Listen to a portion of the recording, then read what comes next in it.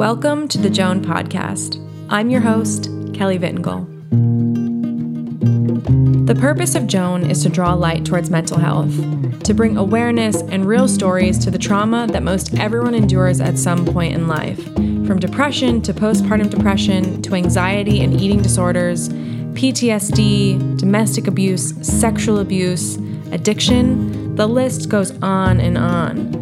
Joan is meant to be a place of honesty and connection. Through the darkest days of my struggles, I'd never felt so alone, and I was convinced there was no way out. If you're feeling this way, I hope this podcast helps you to truly understand that you're not alone and that there is so much light at the end of the tunnel. The truth is, there is no right way to heal. But this podcast was created to inspire you to take your own steps towards healing and stepping into your most authentic self. Today's guest is my friend Lisa O'Connor. Now, we haven't actually met, but we connected through Instagram a year or two ago. Shortly after connecting, I booked a session with her, and we became soul sisters and fast friends overnight. Lisa is one of the brightest, most inspiring humans. She is truly an earth angel.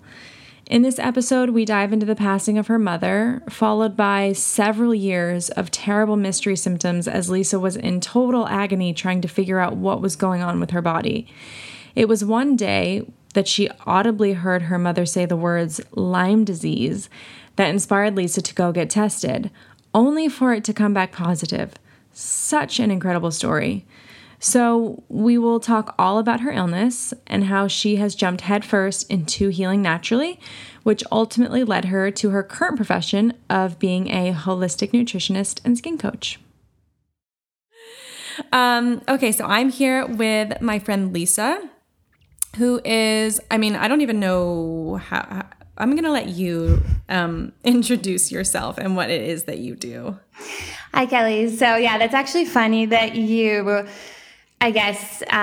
stumbled a little bit because it's, within actually these past few months, I've kind of been having, not identity crisis, but so I am classically trained as a holistic nutritionist and I specialize in skin.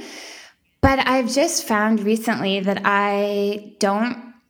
it's not that I don't resonate with being a nutritionist and all that it envelops. I just feel like through my journey and just through my own growth, I don't really identify with any label. So I guess you could say, or what's coming intuitively for me right now is that I just kind of specialize in deep healing, like just getting to, the core, really digging deep to heal. Like, to be honest, I think that is when I think of it or I think of what I do, that's what seems the most natural and the most innate thing within me. So I guess that's how I would describe myself.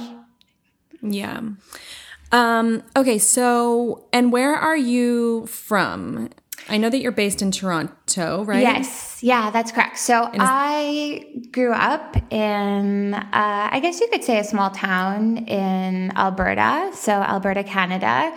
And it was just outside of the capital, Edmonton. So whenever I tell someone where I grew up, I say Edmonton because a lot of people don't know the little, it's now more of a city, but when I was growing up, it was kind of like a hamlet. It was really small. It was really, whenever I even think of it, it was kind of like a Pleasantville. It was all the houses were the same and you could leave your doors unlocked and super suburbia. And yeah, I grew up kind of in a smallish town and I had a really...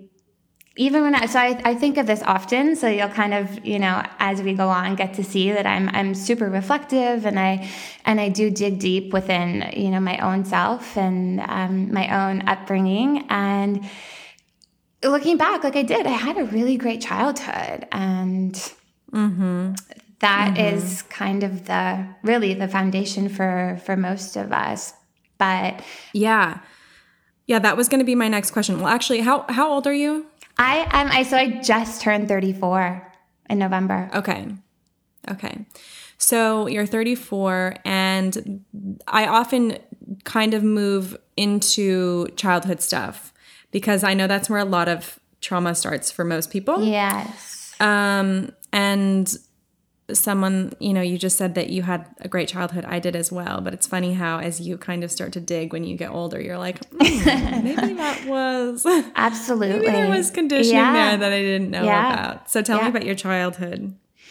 So I would say kind of like you said, like a great childhood, really safe environment. My parents both had, stable jobs, and we always lived in, a great neighborhood and nice houses. Like we always had, I don't want to say everything, like we didn't, it wasn't like that, but we still we had food and we had a safe space and we had a nice house and we did, extracurricular activities, and I danced growing up, and there never was that kind of I guess, I don't want to use the word lack, because kind of like you said, there are certain areas where you can now look back and reflect that's saying, oh yeah, there were some things there that definitely affects us into our adulthood, but it was a super supportive space, and it was kind of my mom especially, and that will kind of delve into the next stage of life. But my mom was at, every dance practice, every dance rehearsal, every dance competition. She would bring us hot lunches at school once a week. It was, I guess, idyllic. It was really, really great. We traveled. We went to, Disney World, I think 3 times, and we went camping every year as a family. And it was wonderful. I looking back now, you can definitely find things, but I think to just really sum up my early childhood, it was good. Yeah, it was great. It was supportive. Yeah, it was supported. That's the one. Yeah, that's the word for sure. Yeah. So, I really want to go into your Lyme disease. Yes. But so when were you diagnosed with Lyme? So that's So that was in 2012, but there is so much that precedes that, I would say. Okay. So I don't know if you kind of want to delve into a little bit before that, into what led. Okay. Yeah, I want you to tell me everything, how you got to your diagnosis. Okay. So if we go really far back, and that's kind of what I was alluding to in terms of later on in childhood. And I guess you could say, at 16, you are still a child. You have more awareness and conscious thought and more emotions to deal with things. But I still think at 16, you're still young, you don't really, especially, especially when you grow up in in a smaller town, you are really, we always joke, looking back to how we grew up, it was kind of like a bubble, it was, it was really isolating. And so you weren't really exposed to some of the, I guess, harsher realities of the world. But if, I look back to when things started, my mom got diagnosed with breast cancer at the age of 16. So that in itself, you can start to delve into what that really laid the stage for, and trauma and confusion and being scared and fearful and just all of the emotions, right? That I never really had to deal with. I mean, I lost grandparents before, and I knew what cancer was, and I had awareness, but when it starts to happen to your parents, and especially your mother, I think it's one of the most sacred relationships. Whether you have a good relationship with your mother or not, it's still this, she brought you into this world. There's still that connection that you'll never be able to deny or lose, right? Absolutely, yeah. So that was kind of where things started, I guess you could say. So she got diagnosed when I was 16. Fast forward 2 years later, she actually passed away when I was 18. Okay. And that's a whole kind of other story, because I actually was away because I was, and that's, of course, like kind of part of my mom's dream. So I danced my whole life. And when you kind of reach, I guess, graduation age, it was really common to go dance on a cruise ship. So here I am I hadn't yet turned 18 and I'm 17, and I guess accepted, or I got a job on a cruise ship, Royal Caribbean Cruise Lines. And I didn't want to go. And I just, my mom was actually really sick at that point. And I just felt like, how could I leave? I didn't want to. But my mom actually just she kind of forced me. There wasn't really in I guess, for her, it was like, no, Lisa, this is something I want for you, and you're going to do this. She even so much as went behind my back, hired a videographer to tape an audition for me, all of this stuff. She really wanted me to go. So go. Wow. Yeah. It was intense. And I guess you can reflect. Do you think that was her, do you think that was her own guilt about not wanting you to be held back because of her? Or do you think that was her way of making sure that you were going to keep doing what you wanted to do with or without her? So I think it's both. I think it's both. Yeah. Yeah. Yeah. I think you hit the nail on the head. It was a part of, she didn't want me to not experience it because what she was going through. And then it was Lisa's been dancing her whole life, and this is, I guess you could say, a dream situation, and I want her to experience this. So it was, definitely both. And when I got the job, I still didn't want to accept it. And again, she kind of just sat me down and was like, Lisa, you have to do this. I'll be here. And they were planning to come visit in February, and I got the job. I left in November, and they were planning to come, my dad and her, to come on the cruise in February.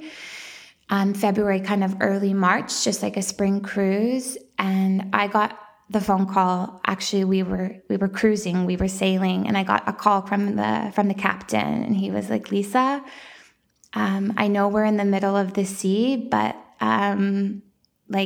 your mom's not going to make it. And literally that's, oh my God, that's the call I got at 18 on a cruise ship in the middle of the sea and trying to figure that all out. It was insane. So pretty much what that led me to was next port. So the next port, where we docked, I packed up my bags and I flew. How long were you on the boat before you got to the port? I think it was just, I believe it was a night, because I remember performing. I remember doing a show.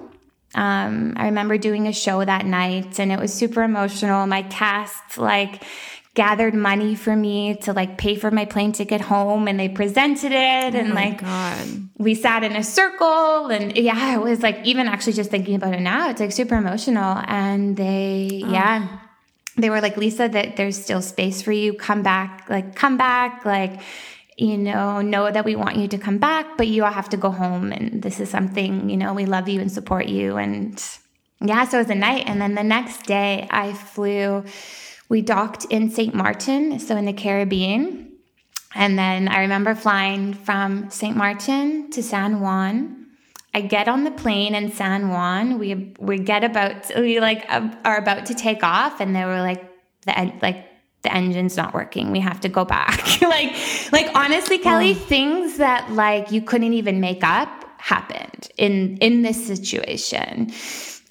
So get to San Juan, have to kind of just wait. And I remember like crying and being like, you guys don't understand. I needed another flight out. And you can only look back and reflect and say that like my mom had a hand in all of it, because there would have been no other way, that like all of these things happened. Because then from San Juan, I finally left, and then I get to Minneapolis. And instead of flying Minneapolis home, I actually had to stay overnight because there was zero flights. Like I was stuck. I was like stuck in Minneapolis for the night. And then I finally flew back that morning, and I got into the car from the airport, and my cousin and my uncle came to pick me up because my dad was at home, and they told me that she didn't make it. Oh my God. Yeah. Yeah. So, and it was literally like 2 hours. So. Oh my God. That must have, I mean, God, how have you dealt with that? What were the emotions like for you? That must have been a lot. I'm in like shock. I literally had tears streaming down my face over here. Yeah. Like just so much, of course, I'm sure sadness and anger and all the feelings, but just also like, just God, that you missed it by 2 hours. 2 hours. 2 hours. Yeah. And it was kind of like that, and I've done a lot of, as we'll get into, I've done a lot of work, physically, mentally, emotionally, all this stuff. And really kind of when even I talk about it now, it was 100% my mom, So with that, like, I found peace. Like I did find peace because, I hadn't seen her for the past 3 months, and she had deteriorated so quickly. And she was just like, you know what? I don't want Lisa. I don't want this to be kind of, the last, the last picture or the last experience. I want her to remember me, as I am, and not, what kind of the cancer, what it can do to the body, the mind, the soul, everything. So, in so many ways, like she gave me that peace. So that's the only way to describe it, right? A kind of like otherworldly, like, okay, okay. Yeah. That's such a beautiful thing when you reach a point where when you can realize that, when you realize that there's nothing but peace and love, especially on the other side. 100%. And that everything's in divine order, and that there is absolutely no guilt or fear for you to carry with the death of someone, the loss of someone. Absolutely. So that's really beautiful. Absolutely. Yeah. So what was it like for you after that? So you were 18.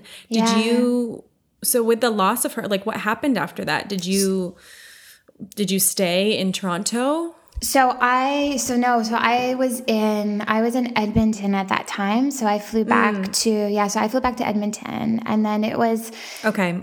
Yeah. So there was so the funeral was a few days after that, and then I was home for another 3 weeks when my family, I guess, forced that I go back and complete my contract, because again, it was what my mom wanted, and it was just something that I know and my family knew, and kind of we all knew that was something that I had to finish and complete. So there I was 3 weeks later, and I flew back and I regained the cast, and I went back on the cruise ship. And I guess you can kind of say this is where everything else started, because when I went back to the cruise ship, it was 2 weeks later that I actually met someone. And it was a man, and that kind of, that definitely, that leads into the start of Lime, but it also kind of leads into like my next step and like where I went and kind of like the next, I guess you could say, 4 or so years after that, because after my contract ended, I moved back to Edmonton, and I actually 2 months before the end of my contract actually connected with this man, and we actually started dating, and that's a whole story in itself. But he was actually from South Africa, from Cape Town. So way on the other side of the world, but we decided to stay together. And that kind of like fast forward 2 years of actually dating long distance. And then 2 years later, at the age of 20, I packed my bags and I moved to Africa.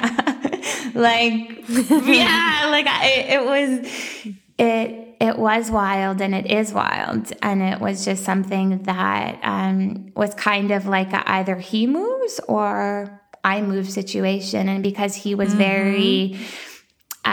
he had just started kind of like a specialization in his field, and it was easier for me to move.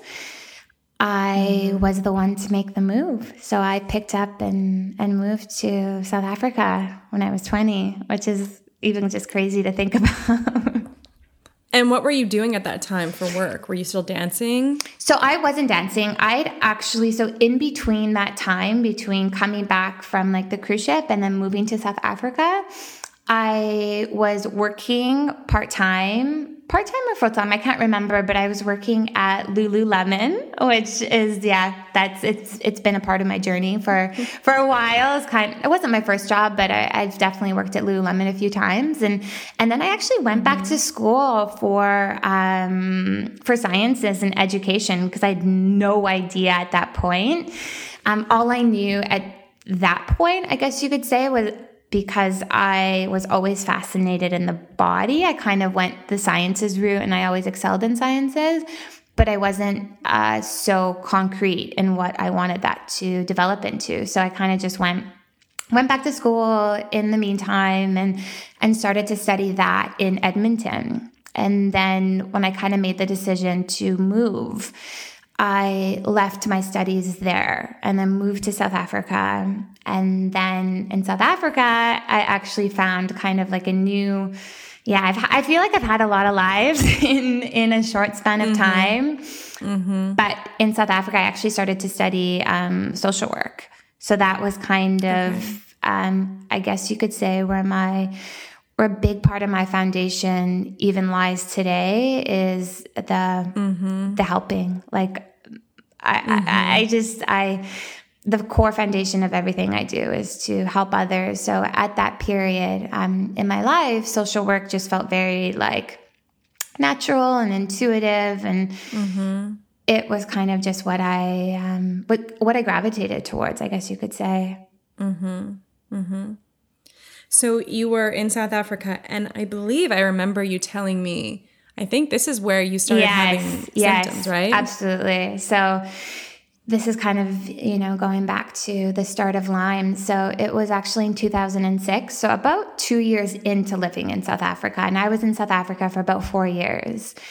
It was in 2006 that I started to just get symptoms. Like, I guess you could say it was pretty night and day, but it was just starting to, just waking up day after day and being like, something doesn't feel right. Like I don't feel like myself. I feel more tired.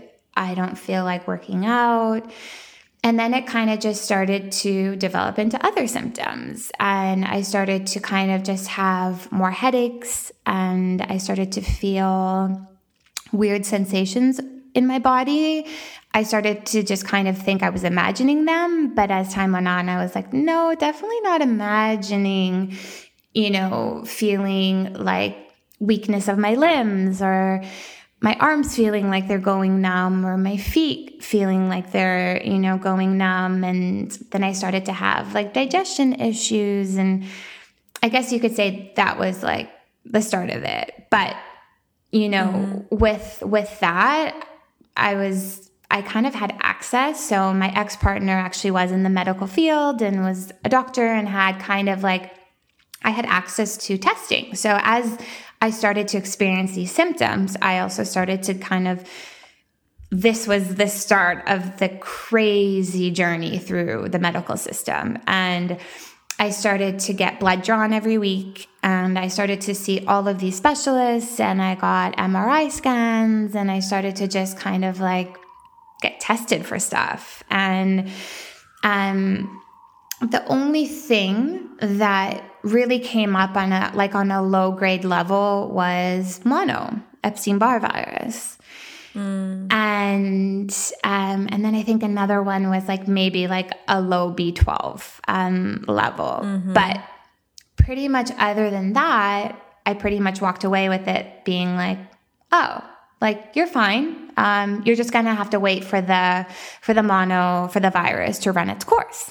So I was like, okay, right? Like you're at that point, and when you're younger, you look back and you're like, okay, like doctor tells you this, you're like, okay, yep, right? Like you don't really argue and you don't question. Well, I think that's the case with a lot of people even today. Like absolutely, that's kind of part. I mean, I don't want to go too in depth about my opinions on the medical field, especially. Yeah, we could have a whole podcast on that in itself.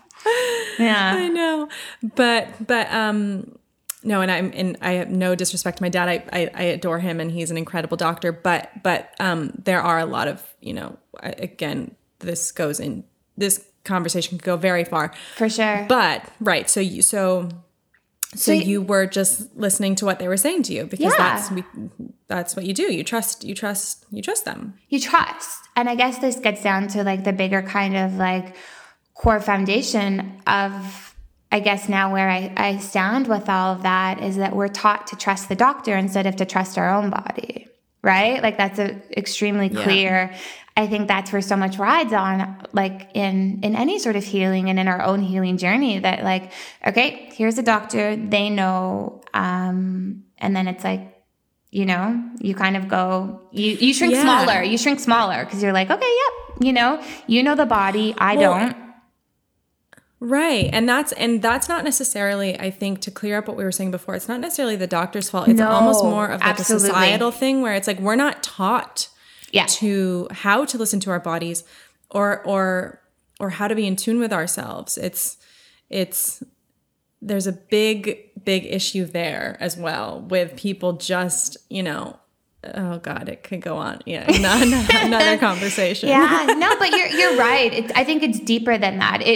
The medical system is highlighting it and bringing light and bringing kind of like, a platform for it, but I think it's the underlying belief system that we've just been taught. So the doctors are really, again, kind of like, and I know your dad's a doctor, and there are so many great like doctors. Like if I, break my leg or cut my arm open, like I'm not gonna like patch it up with herbs, right? Like you need we need doctors, and they are so incredible. So.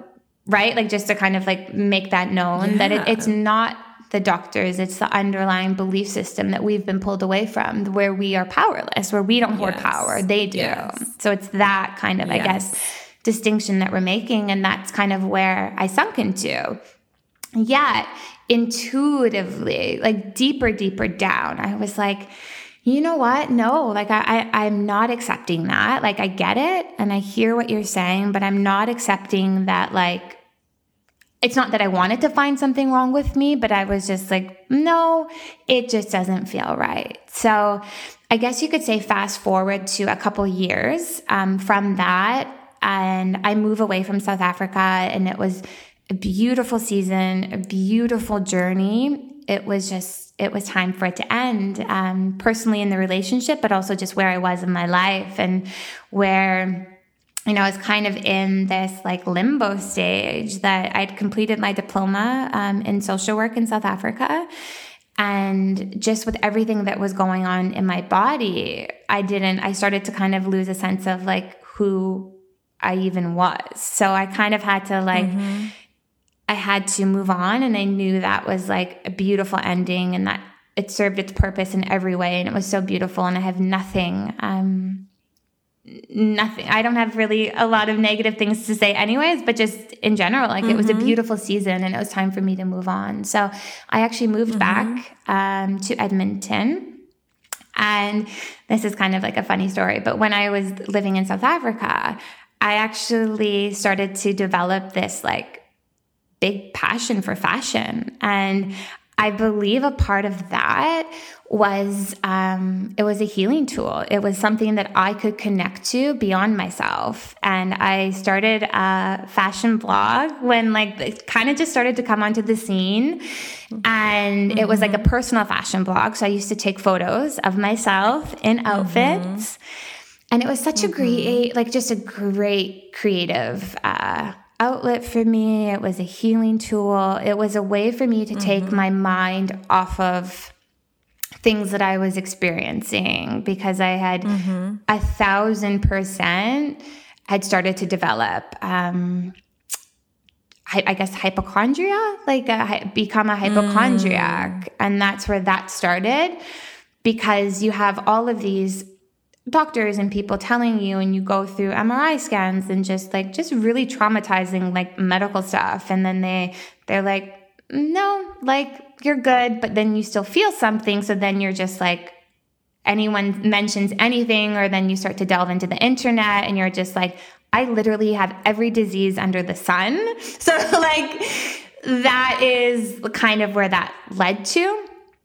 And I found that having that blog and having that kind of platform for me was really, really, really healing. And which led me into my next kind of like chapter of life where this passion for fashion was like really, really deep, and I wanted to explore it. So I don't know how I made it work, but I actually got accepted into FIT, so in New York. Yeah, Fashion That's where Institute. I went. Did we talk about this? No, I didn't know that. I went there. No way. Yeah. Crazy. What did you take? I know. I studied merchandising for the first 2 years because they do the 2-year program followed by the 2-year bachelor's. So I did merchandising for the first 2 years, and then my bachelor's was in this really, really tiny program called fabric styling, which kind of is a funny, it's a funny program. But what about you? So I did the same. Did you go? Yeah, I did this. So I only did the 2-year. I did the diploma in merchandising marketing. Wow. Yeah. That's so crazy. Yeah. And you were living in, so you moved to New York. I was living in New York. Yeah, I had moved to New York, and reflecting back. And so during all of, go ahead.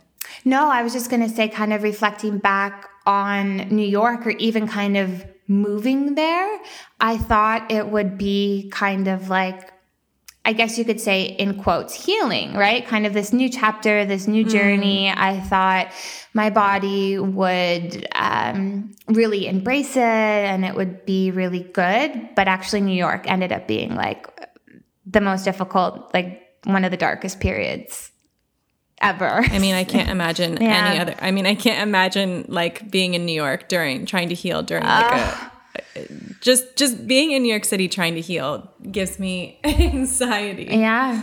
Just and in general. I love New York. So do I. Yeah. Yeah. So do I. I think it's So I was gonna ask you. So when you this kind of ties into what you were where you were moving, I think, but.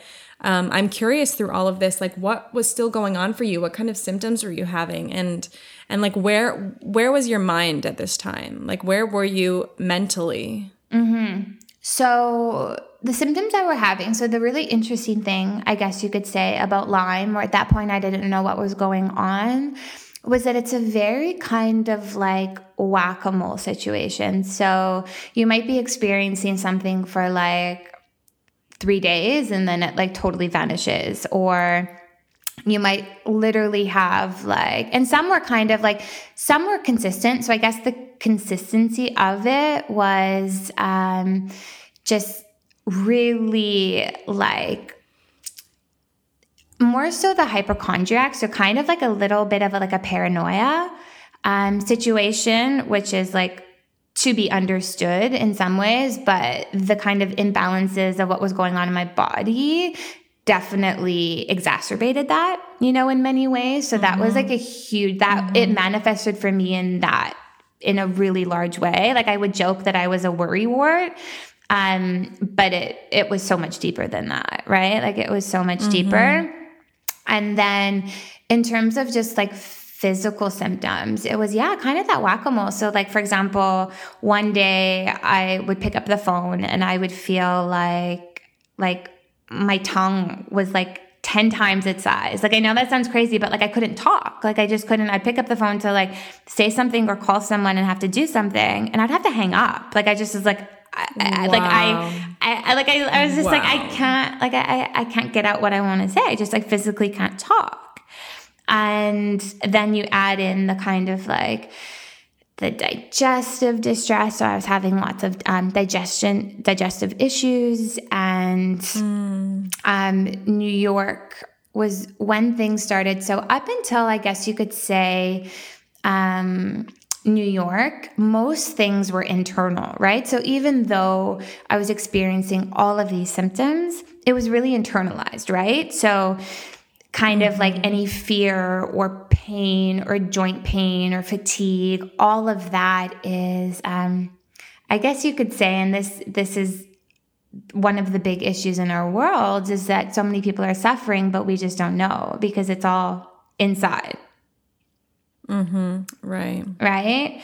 But New York was when it actually started to manifest externally. So this is where I started to lose my hair. I lost, over like half my head of hair. And that was like a traumatic story. And then I started to develop really bad acne, which was really, really traumatizing. And it was really something that really left a dent in so many areas of my life, even though to a lot of people it might seem extremely trivial, or if someone have never had to deal with anything with their skin. But if you have, I'm sure you guys just like really understand and get it, that it goes way beyond just the skin or the breakout or the pimple or whatever it is that's happening externally. It goes so much deeper. So that was, It's kind of like they have that saying, like skin deep, right? Like it's an inner outer kind of. Well, and our face in a way is how we present ourselves to the world. Our bodies are. Yeah. So when things start to happen physically on the outside, that's when it starts to be like, whoa, okay, what is going on here? Absolutely. It's scary. And it's extremely scary. It's like, yeah. And it's scary because you can kind of just like throw up your hands and be like, I don't know what's like, I just don't know. I don't know what to do. And that kind of started to delve me into like trying all of the things. Like I'm talking everything from like toothpaste to like the harsh, like benzoyl peroxides and salicylic acids. And I remember even putting like pure, like we're talking pure lemon juice on my face to help with scarring, which like burnt my skin. And like I literally was that person, Kelly, like walking down the street with a hat, with an umbrella, like in New York City, because my skin was just so sensitive. Like if it saw sunlight, like it would blow up.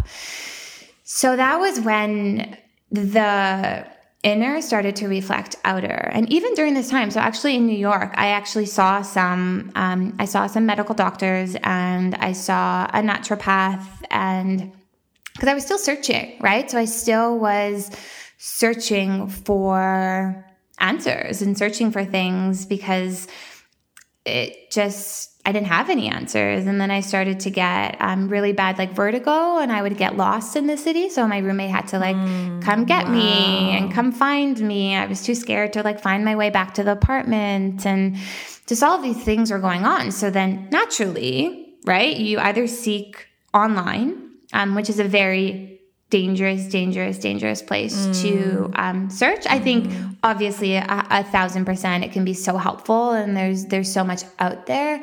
But I think because there is so much out there, and to be honest, most of it probably doesn't apply to you, but you'll find a way that it does, and you'll twist it, and you'll like, work with it because it gives you comfort, right? So you piece together your symptoms and then it's like, okay, well, like this is what I have. At least it's more comfortable than being in the unknown, right? Yeah.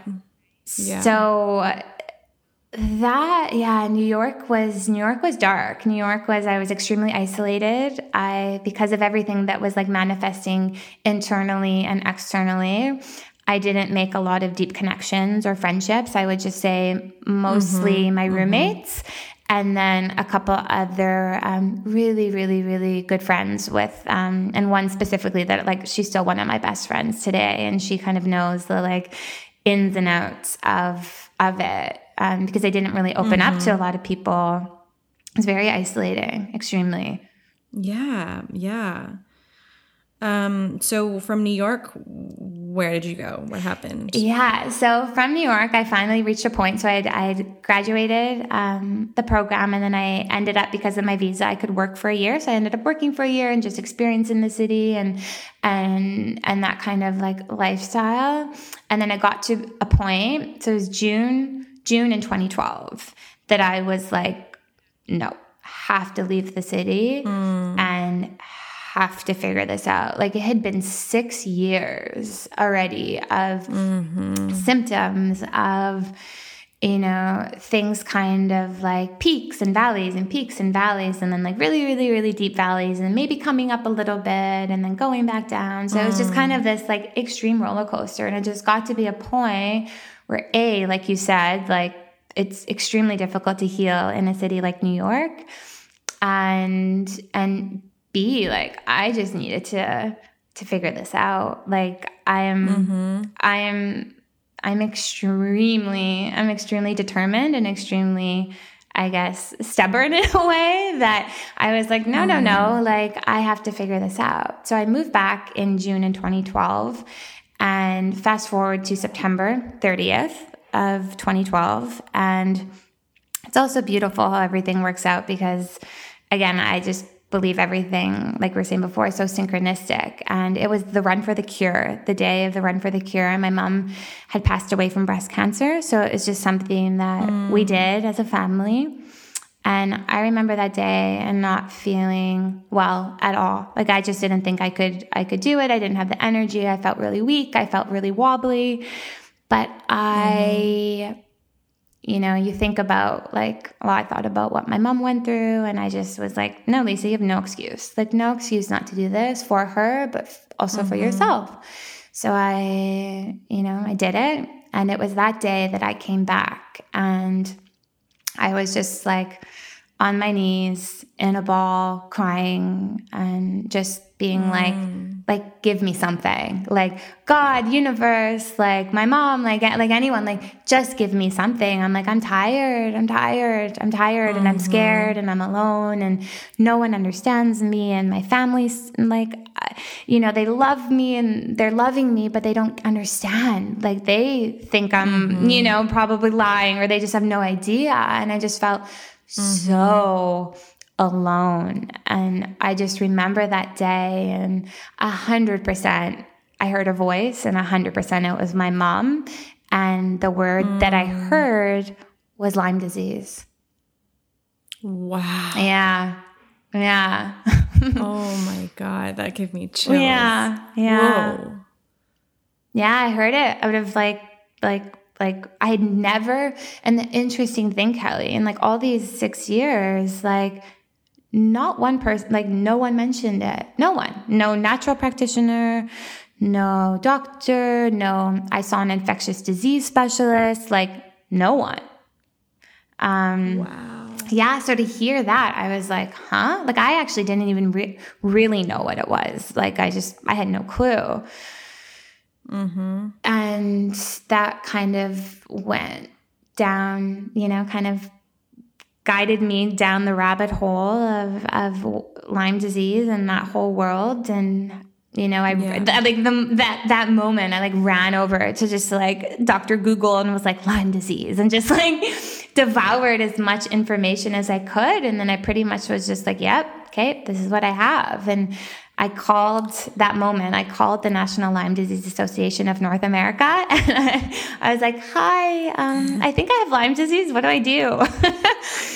And yeah, it was so funny. Like that's legit what I said. I was just like, I don't know. Like I'm here in Canada and this is just what I feel. And I don't have a test, like, but I'm like, this is what I have. And so she guided me to a natural practitioner, which I was really lucky that, she was ND who specialized in seeing like Lyme patients. And she was only 3 hours away. So I was in the office the next week. And she pretty much was just like, did an examination and kind of followed the same lines of like, I also don't know if this is like what you have, and was a little kind of like weary because I presented pretty healthy. And even though inside I was like, I am not, like I am anything but. But anyway, she was like, you know what, like Lisa, let's just like, you're here, let's do the test. Like, let's do it. So it's actually a blood test that I had to send in. They used a lab in California. So I had to go home, get my blood drawn, and we had to FedEx my blood same day to IGeneX, which is a tick-borne illness lab in California. And it was, so this is the kind of the day, so it's December 12th, 2012, that my doctor called and she was like, Lisa, I don't know what else to tell you, but like, it's confirmed you have chronic Lyme disease. So that was, that was the call, I guess you could say. Incredible. That was that relieving in a way? 100%. Yeah. I was the one thing that, like, even if you ask me to this day, what it felt like I was seen, like I was heard. I had so many doctors along the way, like just think I was crazy, wanted to prescribe me medication, was just kind of like, just like bypassed me, was kind of just like, whatever, like, you're fine, you're fine. And even though, yes, like I was fine, there was still the way that I look at the body and the way that I look at healing and illness, like, my body was still imbalanced. So it wasn't fine. If the body's not in balance, then there's something off. So we need to get it back in balance. And so it was when she called, like I remember crying, but I remember being like, thank you. Thank you for telling me this. And so it was it was a powerful call. And it was, after 6 years, it was an answer. It wasn't, so this is actually something that we can either discuss or not, like, because I don't fully believe in like taking on a diagnosis or an illness, because I believe that can like also get really scary in the sense of being attached to it. I would love for you to go into this. Because I discussed this, I think, in like in my first episode with Lacey Phillips. Yeah. We talk about labels a little bit and how dangerous they can be, because you really do kind of start, you start to pigeonhole yourself. Absolutely. And you kind of end up putting blinders on and using, I think often it can kind of be an excuse, or you start to, the mind can do crazy things. Yeah. Insane. Yeah, I love Lacey. I follow her as well. And kind of going on that, the fact that like, really, if you think of it, and I guess this is the way that I think of it, is any sort of symptom or any sort of like imbalance in the body, we've just been given by the medical system and by people who've developed like treatments. Like they're literally just like, even like, let's take for Lyme's, for example, like it's literally named after a town in Connecticut, right? Like, so it holds no meaning. The meaning comes from what you define it as or what you embody. So you can either take Lyme disease and think it's an illness, it's a disease, I'm sick, I'm like, there's something, like I'm broken, like there's something wrong with me. Yeah, right. Right? And that's, I guess that can go for like, we're using Lyme as an example, but it can really go for anything. And I see that as such a block in healing, because one, it can give us comfort, and I absolutely understand that. But on the other hand, it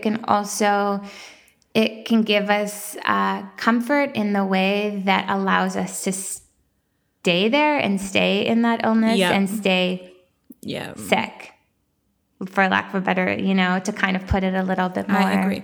Well, because you know what else, and what kind of adds to that is that, and here's the thing, is that people take their diagnoses as a life sentence. Yeah. And I know that you and I both believe, because that's what's traditionally believed, right? And for a lot of disease, and for someone who's diagnosed with depression, anxiety, Lyme disease, PTSD, whatever it is, it's kind of like, here's some medication and you are probably going to be on this for the rest of your life, because we don't actually know what's causing this, and you're not well, so here you go. Yeah. And it's like, it's certainly more alternative, I think, to believe that you can heal yourself, but you have healed yourself, have you not? Yeah, I guess you can start to kind of delve into like, what is the definition of healing, and like, and I guess like you can kind of get to this, like even like, so when I'm with my clients, like I'm also really like, I don't want to say tough love, but I'm super realistic, because to say like you will be healed, I just don't know if we, in quotes, ever are, because there's always next stages and next levels, right? And I know you totally embody that and totally live it. But I think, yes, 100%, we can get back to like extreme balance by figuring out what works for us on our path. I always talk a lot about like foundation. So to lay our foundation brick by brick. And that's why I'll never prescribe to like, a one size fits all or a quick fix or even allowing people. So kind of going back to the label situation is that, yes, if that makes you feel like safe and comfortable, but how can we still lay a foundation without you like having to keep on referring back to the label, so you can I don't know, I don't even like people like speaking it over and over again, because I think it just gives it more power and more energy. And because I work a lot with energy, because we are energy and so is our imbalances, it's just vibrating at a lower frequency. We just have to get the kind of like the body back vibrating in unity, in kind of like, in a whole. So have you taken a Lyme test since? No. So that is an interesting question, because I guess that delves kind of into what we were talking about, is that I just don't want a number or a test to define how I'm feeling and where I am on my journey, because I think it would be too easy that, say, for example, even though, I feel great and my energy and like it's, but then the number maybe reflects something else, just because I haven't fully 100% restored some of like, my cells or my organs are still internally healing tissue. And, there are those certain aspects that I think kind of like you were, and I'm super passionate about the mind-body connection, is that the mind can take you crazy places that, say, for example, you get a test and it is lower, then it's like, oh my gosh, like you start to delve into that and you're like, I'm sick, or I'm, and then your body feels it. So then you do feel imbalanced again. Right. So there's that. But you kind overall, of, right. But so overall, like you, in terms of just, I know I'm kind of like pushing a little bit because I know how much I know how much, and I appreciate this so much about you, is that, you know, when I watch your Instagram stories and people are constantly asking like, how do I fix this? How do I fix this? How do I fix this? And you're like, it's so individual. And I so get that. And I believe that so deeply, that there, like you were saying, there's no one size fits all. Yeah. But for the most part, you have, like, you aren't having those intense symptoms that you're having. Yeah. And that's been natural. So I want, right? I mean, so I want to talk about what that was like for you. Yeah.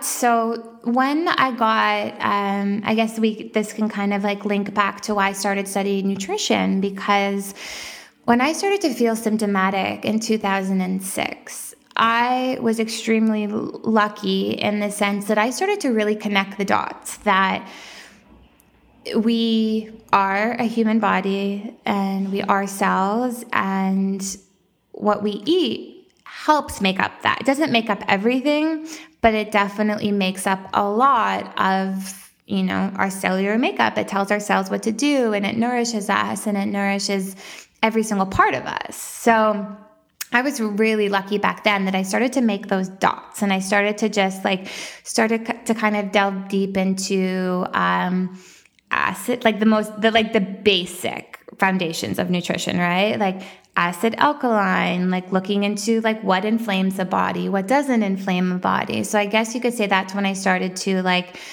I cut out dairy when I was living in South Africa. I cut out eggs. I actually cut out meat, although I don't like to define myself again as a label, but I was I guess you could say pretty much vegan for a few years. So I started to just slowly self-educate myself on my body, because as doctors or people were saying, you know, you're crazy, I was saying, well, I do have control over what I put in my mouth. So if that's the one thing I can control, my state of being and my state of physical body and the way that I choose to nourish myself, that's what I'm going to do. So that's kind of where my foundation for nutrition started, and my passion, and why I ultimately went on to study nutrition, because it has such a solid base to this day of everything that I do. And I don't want to say that I'm strict about it. If anything, it's so intuitive, but 100%, I would say nutrition is a big foundation for my healing and for my body to be in its optimal state. There's no denying that, right? The food has that part to play in all of our lives. Yeah. Oh my God, absolutely. Right? So you changed your eating habits. Yeah, so I changed my eating habits. And it's like, Kelly, I mean, I tried everything. So when I first got diagnosed in 2012, I was on the quest. I'm talking quest for the most healing diet in the world. I tried everything. I was macrobiotic. I tried paleo. I tried keto. I did vegetarian. I did pescatarian. I did 80-10-10. I was a fruitarian. I'm talking legit just fruit, AM to PM. Wow. I did it all because I was on this quest of, and this is where I think where I am now differs from where I am back then. Obviously, in 6 years, you grow a lot, but I was constantly looking to so many external things, right? So what's the perfect diet? How should I eat? Getting to get someone else to tell me, right? Being very, very defined. And that's why, I guess, why you could say, even, through my own practice or what I put out there on social media is just that, there isn't one, there's just, it's kind of I don't like to burst the bubble, but it takes work, I think, to tap into your intuitive, self, or re-tap in, because we all have the intuition, but re-tap into what our body needs on every level. So we can even delve deep into nutrition is a layer, but then there's also like herbs, in that. And then, I don't use them anymore, but in another part of my healing was like essential oils for a part. And then I did kind of like the energy medicine. So I worked on my mind. I did Reiki and craniosacral therapy. And I saw a counselor just to talk about like just life, what had happened, and just to kind of have someone there as support, which I think is, something we both believe in, that like, we don't have to do this alone, even though we feel like it. Completely. Right? Yeah. Yeah. I think I tell, when people have asked me what my opinion is, or if they're struggling, a lot of people feel this pressure that they're doing it on their own. And I mean, the amount of help that I've seeked out in my journey is in some way probably similar to you and kind of anyone that I know who's really struggled and tried to take a more natural path. But it's like, my God, the amount of healers and therapists and people I've seen. But I do have a therapist that I see weekly, and it's like the most helpful, supportive thing that I've done for myself. Yeah, I couldn't agree more, to seek out those people that we resonate with on every level and what feels right for us. And I think because especially when, a lot of times people, this is just actually a pattern that I've seen in my own practice, but just, I only work with women, but just in like my own circle or like the wellness field, is that a lot of us have a really kind of like, we hold ourselves up to a really high standard and we're really hard on ourselves. So we need that outside source. And if we do believe and think we can get through it alone. I know for so long that I, also had that mentality. I can still have that mentality because of like what I've gone through in 12 years, that I'm like, I'm a warrior. And like, that like, but then you really think and reflect that you're like, well, I am, but I don't have to be, I don't have to be. I can be both. I can be a warrior and I can be, this strong human and super resilient, but like I can also seek help if I need it in certain areas, or look for guidance in specific areas. And I think that is the most like authentic and truthful and healing thing you can actually do on your journey. I agree. So you started to heal yourself on kind of all of the every levels. Level. Yeah. And then, so when was it? There's two questions here. How long did it take you really to get back to start to feel normal again, or to start feel good, to start feeling like you were on the right track? So, and was there anything, actually you go, cause I'm going to start rambling, asking a million questions. So start there. Okay. So I would probably say, so it was 2012 that I kind of started to like, so I kind of look at it as like a pre and a post. So pre-2012, those 6 years, and then post-2012. So I started to, do kind of like all the things, like find what foods worked for me and what foods didn't. Delved into, all of these healing modalities and started to do my own work, just even through like studying nutrition, like formally. And then, just in terms, I'm just trying to kind of like timeline it out.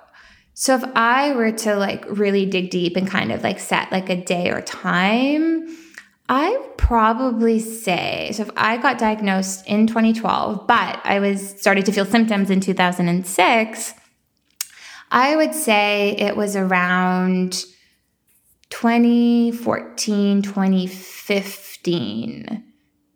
Around, so definitely a few years to get back to myself, but also kind of start to let some of the, I guess, some of the processes, but also some of the like the mental aspects of it go, right? Because I think healing in itself can also sometimes have its own trauma, because it can be really, really, really intense. And you get so sometimes addicted to the healing and to the process and to the trauma and to the suffering that you kind of have to like heal that, and you kind of have to let it go. And because you identify it, you identify with it, and you almost become this like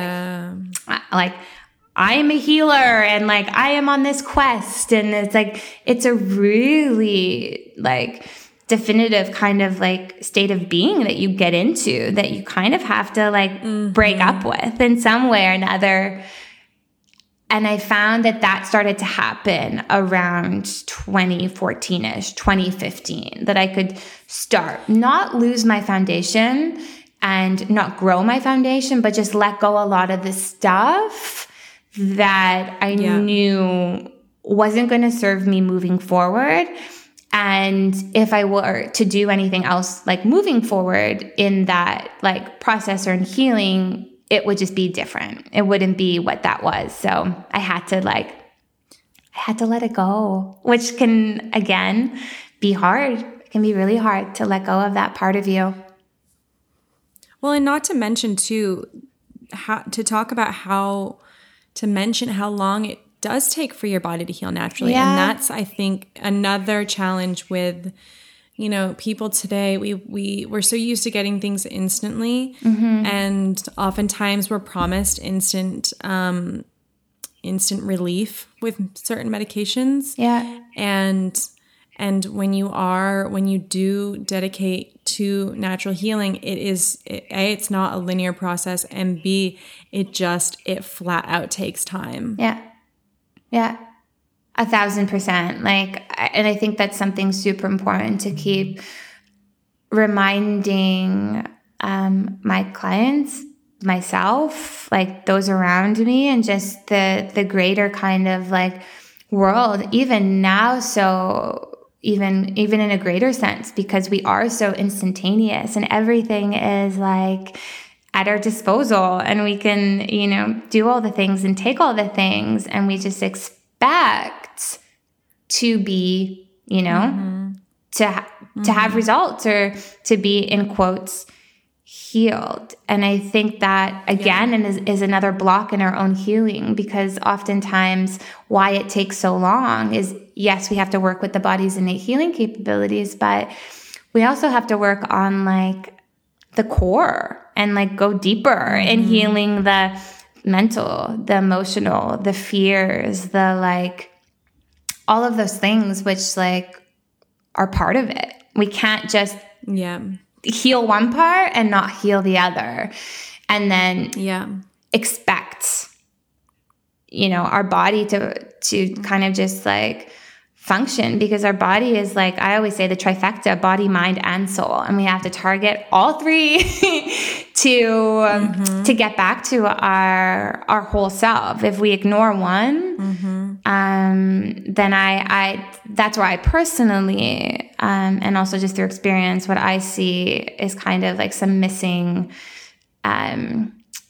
areas when someone is in, I guess, you know, symptomatic, or they have an illness, that they see it, I think, as linear, and it's just not. Like, it's just not. It's not in any sense. I know.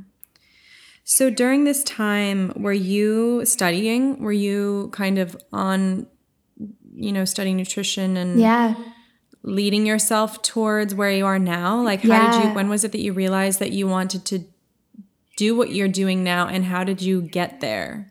Yeah, so that I started, actually, it was January 1st, 2013, that I actually published my first blog post on Life by Lise, which is my business now.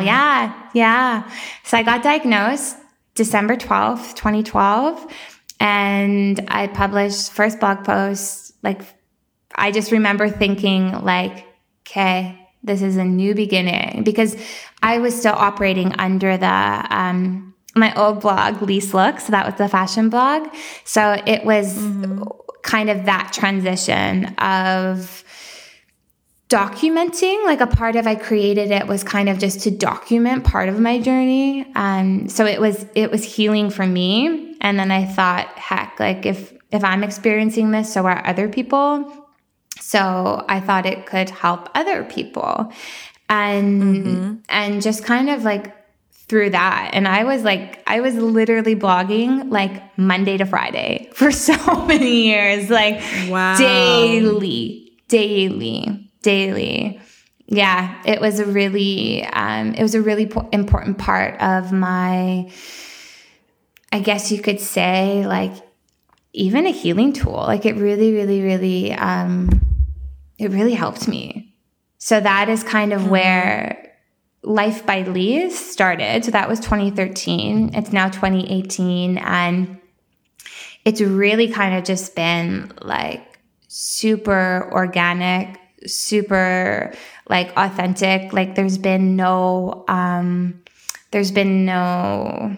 guess, instantaneous like results. Like it's literally just been like day by day, client by client, blog post by blog post, like, just really taking that like one step in front of the other. And through that process, like honing my skills, digging deeper into myself, and growing in knowledge, growing in self, growing in experience, and just all the areas to really just like continue to evolve and grow and upgrade. And it's really just been like a natural evolution. I've never had a business plan. I've never had like, I'm not entrepreneurial by nature. My brother is. So I saw that. My brother is like this massive businessman, and, I've seen it, but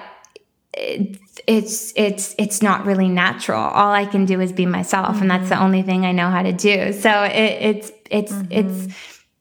been the most, beautiful process, but it also kind of like my healing journey. It hasn't been a quick process, it just hasn't been this like boom business. And so I'm still learning and growing in that and what that looks like. But that's kind of where. Do you have? Go ahead. No, it's just that's where it is today. Like yeah. Do you have any rituals that you've adopted that you do in the morning or that you do at night? Yeah, so I am very ritualistic. I think in rituals we find grounding and peace and serenity, and yeah, just it starts out everything, or it ends kind of like it puts a nightcap to our day. So for sure. And people think I'm always crazy, but I'm a morning person. So I have no problem getting up. I actually enjoy the window around kind of like 5 a.m. to 5:30. I consider myself a morning person. I'm like a 7 a.m. person. Well, that's early. I would consider that morning, but 5 a.m. is... Yeah. That's next level. Yeah, it's something that, and again, I didn't like... that's also been a natural progression. So even when I have clients that like want to work on, not forcing themselves to get up at like 5:30 or 6, but it's just, they feel like kind of like a deep desire to, then it takes time. It's not instantaneous. Like if you've been getting up for 7:30, you don't all of a sudden start getting up at 5. It's just, you're gonna, your body likes rhythm and your body likes the rhythmic flow of things. So, but I just naturally feel my best in the morning. And I think it's really like magical. So that's like super real, like ritualistic for me to get up and to have that space. And I would say for me, it's not every day, but definitely a ritual to move, to work out. And I've gone through kind of like my own evolution with working out as well and finding what works. And I'm now at a lot more gentler. I've found kind of like what works for my body. And it's really like gentle and like small hand weights and really kind of just like resistance and bands and small movements. And, you know, before kind of what I do now, I did Ballet Beautiful. So yeah, something in the morning that just kind of like gives me flow. It allows kind of like my glandular system, like everything to just move. I'm super into flow and super into moving and kind of allowing that fluidity to start my day. And of course, like just a whole heap of like lemon water in the morning to refresh and to realkalize and just to kind of like love my liver a bit. That's super important. And I definitely meditate, although it's not always in the morning. So sometimes it is and sometimes it isn't. And I don't know if I would even define that as a ritual. I just think it's like a state of being or just innate, you know? Like it's not very prescriptive. Whereas maybe like a workout or like drinking the water, it's pretty prescriptive. It's pretty ritualistic, but I allow my meditation to just be, if that kind of makes sense. And actually just recently I got into Kundalini. So that's kind of like a whole other world. I've been wanting to try Kundalini for years and I just haven't dipped my toes yet. Yeah, I was the same, to be honest. And I kind of, again, to be really honest, for some reason felt a resistance to it for a really long time. And I don't know why, and there's no really explanation for it. Just something kind of turned me off, just intuitively. But then there was one day I was like just meditating and I had my journal in front of me. And I just sat down to meditate and I just opened up my journal. But before I went into meditation, I was just like, you know, like body, and mind, tell me things that I need. And I come out like from the meditation and the first thing I wrote was Kundalini, like Kundalini yoga. Yeah. So. Wow. So how long have you been practicing Kundalini? About 3 weeks. So it's like really new. It's really new. Yeah. So it's really new. And you're enjoying it? I love it. Oh yeah. My God, amazing. Yeah. I resonate with it. And for some reason, kind of like you, it was on my radar, but I believe we always kind of fall into things when we need it. So it just wasn't the right time. Yeah. It's not that it was like not for me. It just wasn't the right time for me. Yeah. Yeah. That's wonderful. So Kundalini. Okay. So, those you're still on your morning rituals. Yeah. So for sure. And, you know, kind of like everyone breakfast in the morning, but that also looks really different. Like some days I will, and I usually, so if I do work out, I will eat after because it's so early. I just don't, you know, have an appetite at like 5:30 in the morning. And I like to gently wake up the body. So not just to like instill it with, you know, all of this food because digestion can be really taxing on our system. So I kind of like to gently, you know, wake it up and allow itself to kind of work with me instead of like be like, you're eating like right now. Like I want you to eat body. I allow my body to kind of like speak to me. So breakfast will either be a smoothie, so something like really, really green, or something with like berries and adaptogens and greens. And I try not to make it too crazy, to be honest. I like to stick with a lot of like whole foods and not go, I think we can go like overboard with things nowadays with all of the potions and the powder. So I do still use things, but I like to keep it a little bit more simplistic. And I also like to have fruit in the morning because it's really cleansing. It's cleansing for our system. It's one of the most easily digestible things, right? It kind of like in and out in 20 minutes. Like your body knows what to do with it. It's super, it's not taxing on the body to digest. So I would say, and then another thing, I know we spoke about this. I wasn't doing this before. I would kind of just like read whenever I could, but now I've really set out before I delve into my work or emails or clients or writing or whatever I'm doing. I read. So first thing in the morning, kind of after or with that kind of routine is I just read. Like I soak up knowledge and I give back to myself instead of starting the day of like just immediately giving into others, which I can so easily get into, right? Like the phone and emails. Yeah. It's just, it calls to us. Yeah. Yeah, that's amazing. God, the thought of reading when I wake up gives me anxiety because I'm so programmed to wake up and I do meditate every morning. Yeah. But then I'm like, all right, meditation's done. I got to get going.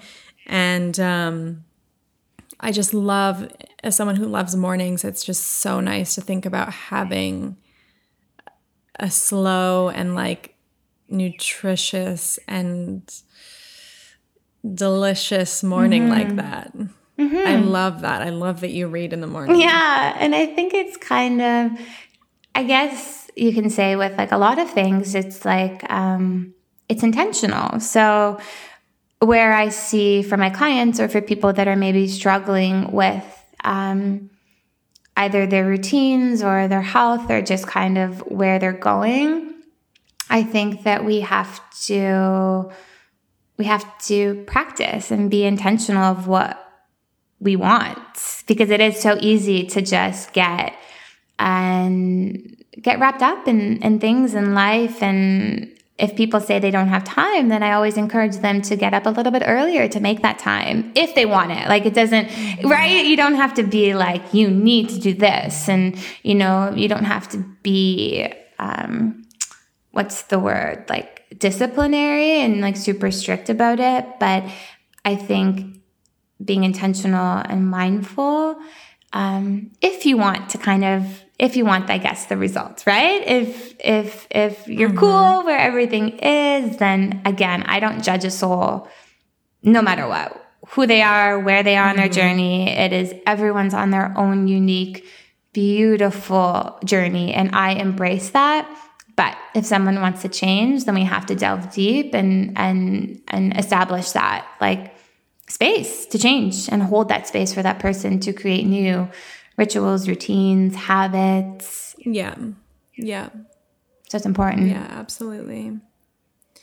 So, and what about nighttime rituals? Any of those? Yeah. So nighttime is usually, always like 9 times out of 10, like I'm cooking dinner, making like a big nourishing meal for me and my now husband, but my partner. And I think it's just, it's something that you can connect over. And as you nourish your body, you can kind of, you know, I work from home most of the days, but my partner, works outside the home. So to kind of like, for me to, to close my work down and then for him to come home. And I would say a big part of kind of like my evening routine is like to reconnect and to again, establish that like intention, not like be intentional about creating space and holding space for, any relationship really. Like it could be dinner with a friend, but creating that space to nurture the relationship, to check in, to eat. Like nourishing food is such an important part of both of our lives. So that's definitely something that is kind of like a non-negotiable. Obviously, like if the evening doesn't allow it, but I would say connection, nourishment,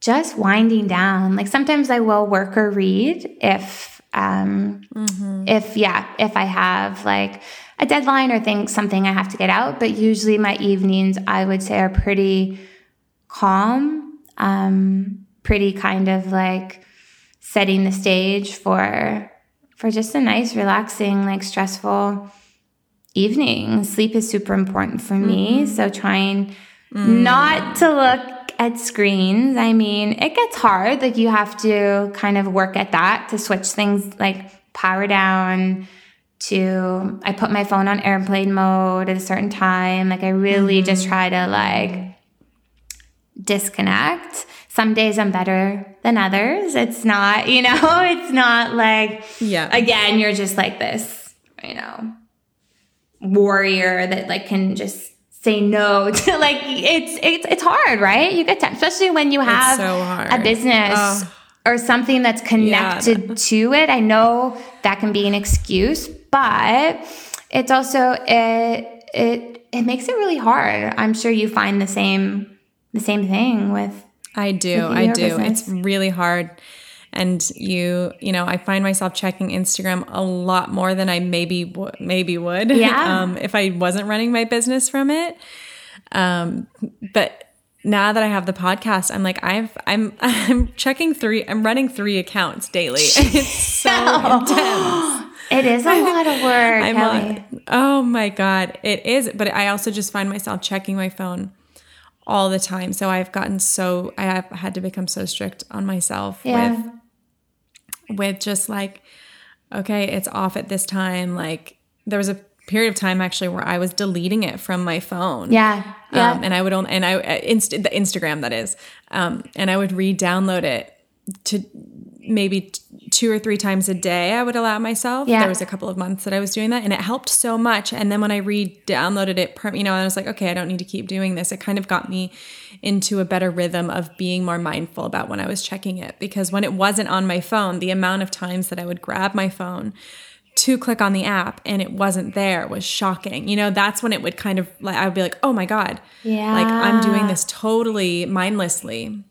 That's the thing, right? Like it becomes this other entity. And I find that even kind of like you said, deleting it, like I'm finding that for my own, like for my mental health, for my body, for my soul, I'm having to find, like I just take, usually it's the first weekend of the month where I do delete it for the whole weekend. And I'm off. Like I don't bring my phone places. Like it's just off. And I'm even now thinking, right, that like I should do that every Sunday or every Saturday, right? Like I have control. Sometimes it feels like you're not in control, but getting back to that, like for, body, mind, and soul and like optimal health and just continuing on like a healing life. It's like, I think it's important. I think we kind of have to be a little bit more like, lay down the law a bit for sure. For sure. Yeah. So as we kind of start to wrap up, a question I like to ask is, there's a couple of questions actually. Were there any books or references that you have that you would highly recommend for anyone who is going through something similar or someone who's just struggling and looking for a little bit of light? Is there anything that you really, really resonated with? I mean, there's like kind of the classic, like Louise Hay was definitely someone that introduced me to mantras and affirmations and connecting the mind to the body and kind of just that like link, like that connection between the control that we have. And I remember sometimes too, when I was, back in Edmonton after I'd been diagnosed, like if I was driving someplace or I was going for a walk, like I just kept on reaffirming, like, I'm healing. Like, even if I didn't believe it, or as cheesy as that sounds, our thoughts, they turn into emotions, and then like certain neurotransmitters are released when that's happening. So it actually is important. And, I think we kind of just like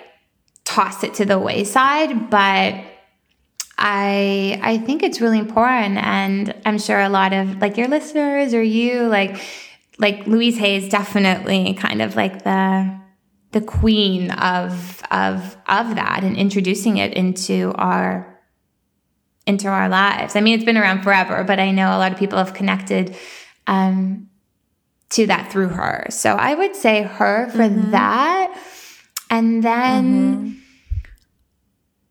I don't know, I kind of find a lot of inspiration or hope, or just I found a lot of light in just like other people, like no one really like famous or no famous book, but just in like everyday like life or nature. I think nature is one of our biggest like teachers and lights and inspirations that we, again, just because it's always there, we kind of just bypass it. Like it just seems really like trivial. Like, oh, okay, yeah, like there's trees and there's the sky and the sun and earth. But it is so important and something that I continually have to be mindful of living in a city of reconnecting, because you can get really disconnected in so many ways, not being by it.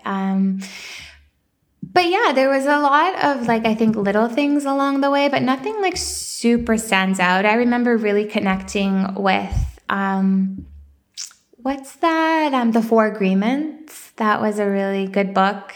Don Miguel. Yeah, it really is. Yeah. I remember that being just like super simple, but so impactful. Just like so impactful. That is a very good one. Yeah. Yeah. Like kind of foundational.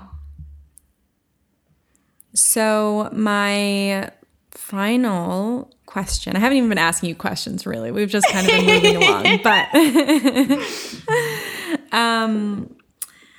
what I always feel funny when I ask this question, because I think it can be kind of loaded, because I'm sure there's a million lessons. But has there been like a greatest lesson for you, or there have been a few lessons, or is there something that you feel was just like a big shift for you, and something that you now know that you didn't prior to starting this journey? Yeah, I think there's a few, but the one that really is one that I still come back to like literally every single day is that, and we, kind of started out with this, is the fact that like we were designed to heal. Like it's kind of crazy to think about, but like thousands and thousands of years ago, and actually not too long ago, it's like the body was healing itself, right? Like it was. It's only really been since like the 40s, 50s, when all this stuff started to kind of happen with, autoimmune and just all of these imbalances as we grew deeper into like industrialization and chemicals and technology. And like that is personally where I see like the biggest disconnect, and what kind of has brought us this kind of far into a lot of people being unwell. So the biggest lesson, and I think it's always been within all of us, I just think we've been pulled away from, is that like we have the ability to heal. It's like our body's just asking for it on so many levels. We just, we get scared, or we get sidetracked, or we make different choices. And yeah, I think it's been one of the greatest lessons and the greatest kind of teachers. And I think it's something that I continue to practice. And you constantly have to like put like, I guess, fire onto or like wood onto the fire and keep it burning, because it's really easy for it to falter, right? Like it's really easy for you to like lose trust, or like disconnect, or to have fears come up and like not trust your body in its healing, because right, like that, it's just old programming and conditioning of like feel a symptom, and then you catch yourself wanting to like go to the doctor or run to get something, instead of coming back to that ultimately the truth. Like ultimately the truth, even though it can be hard to believe at times, right? Yeah. So how can people connect with you? So the best place is probably my website. So that's just lifebylise.com.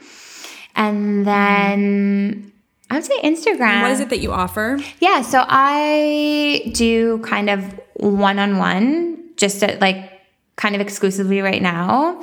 I will be delving deeper into, I'll be releasing a program in the new year, and I will be releasing a podcast really soon as well. But I work exclusively with women, so it's kind of like a one-to-one space to heal kind of on every level, mind, body, soul. We use nutrition, we use mind, body, we use just a bunch of tools. Like if someone's here in Toronto as well, I've got my Reiki certification, so I also believe in that. So it's I guess that like my practice just is specializing in like deep healing, going deep to find the core to heal the whole. Yeah, that's so beautiful. I just love, you started to mention your Instagram, but I love following you on Instagram because it's so, you just have the best energy. It's so, and you're so genuine in what you do, you know, like your beliefs about healing are so genuine. I just think it's so inspiring to anyone who is struggling to see someone else come out on the other side and to have done it naturally, and not naturally is okay too, as long as we get to a place that we feel balanced. And I think that you're just so, like, everything about you is just so beautiful and glowy. And yeah, I'm so happy that we've connected through Instagram. Yeah, that was where we did connect. I do. I think it's such a beautiful platform, and I think it holds so much for all of us. And I honestly really appreciate those words and those sentiments, and it really means a lot to me. So thank you on every single level. Super grateful. You're welcome. And thank you for coming on and sharing your story. Yeah, it's my honor. Again, kind of going back to the whole like foundation of everything is just, it's helping. Like that's my purpose. That's what it is. It just kind of is, transformed into this, and it's going to keep on transforming and evolving as like we all grow, right? Like it's just not like, we don't do something and this is like our forever kind of job or journey. And I think that's the beauty of it. Like that's the beautiful part.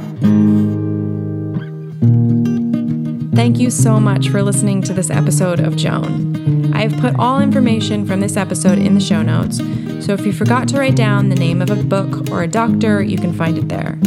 I want to thank my editor, Clay Carnell, who has been so patient with me. I want to thank Mike Lachaume for providing the theme music that he so beautifully and thoughtfully created. I want to thank Jen Perron for creating our amazing logo, and I want to thank all of you for listening. Thank you so much, truly from the bottom of my heart.